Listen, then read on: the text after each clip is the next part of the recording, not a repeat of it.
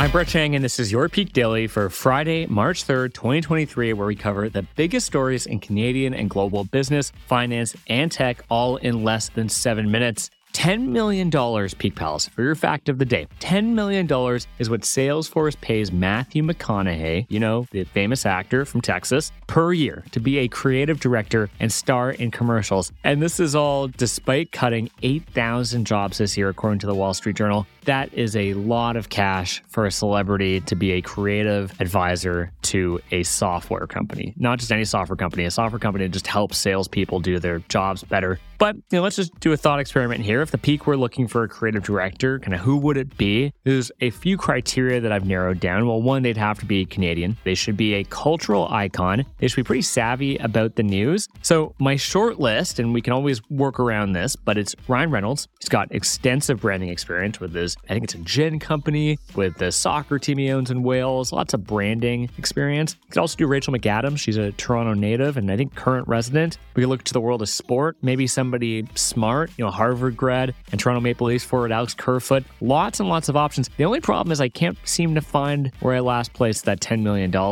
But Peak Pals, while we work through that, for our first story, calls for a public inquiry in today's episode. For our second story, getting to the bottom of UFOs. And for our last story, Indigo won't pay the ransom.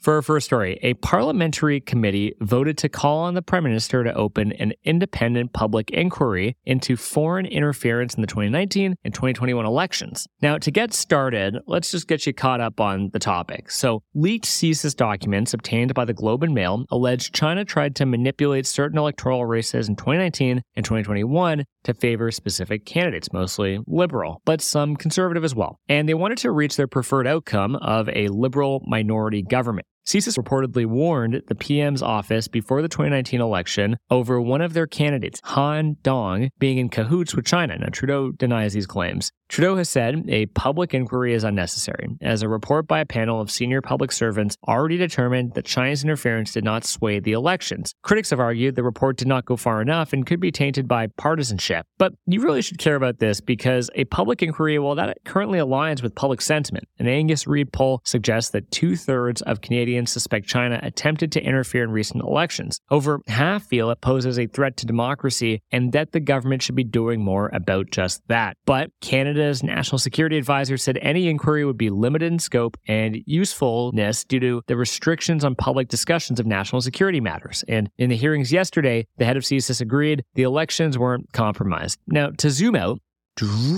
between returning sneaky donations and taking down their TikToks, politicians are working to distance themselves from China right now. Though letting go of 880,000 followers can't be easy for Jagmeet Singh, it's pretty smart as we have a sneaking suspicion that this will be a big issue in the next election.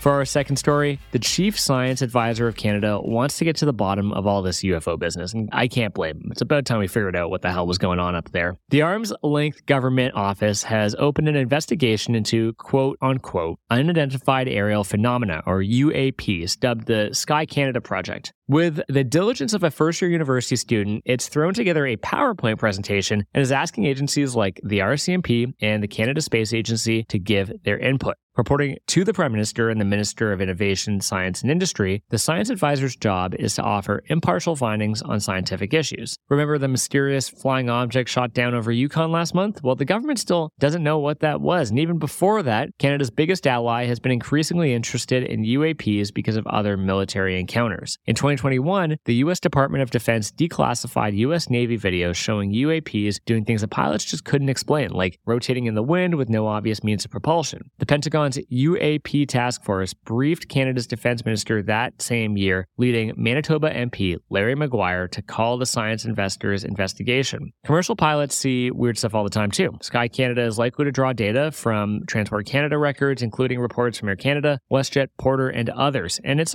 not about aliens, but Sky Canada isn't here to prove or deny the existence of extraterrestrial life. Its goal is to transparently gather information about potential national security issues with the hopes of squashing any blossoming conspiracy theories. Now, next, the feds will receive an internal report in the fall when a public version is expected in 2024, so stay tuned for that. Could be an exciting year.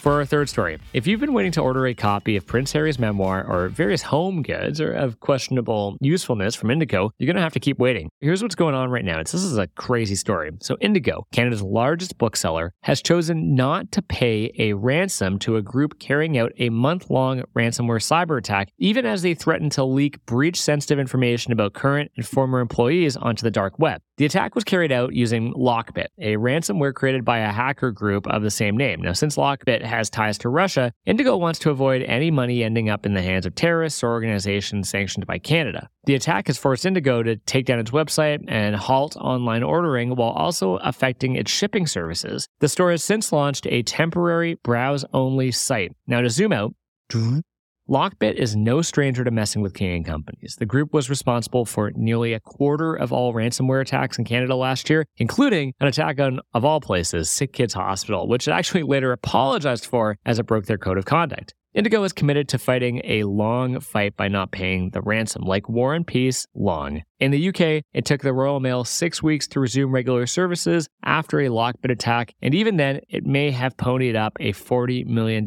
ransom. Here's the bottom line. If this can happen to Indigo, it can really happen to many companies. In 2021, almost 1/5 of Canadian businesses were impacted by cybersecurity incidences, and as criminals get more sophisticated, personal data, vital services, and infrastructure are all at risk.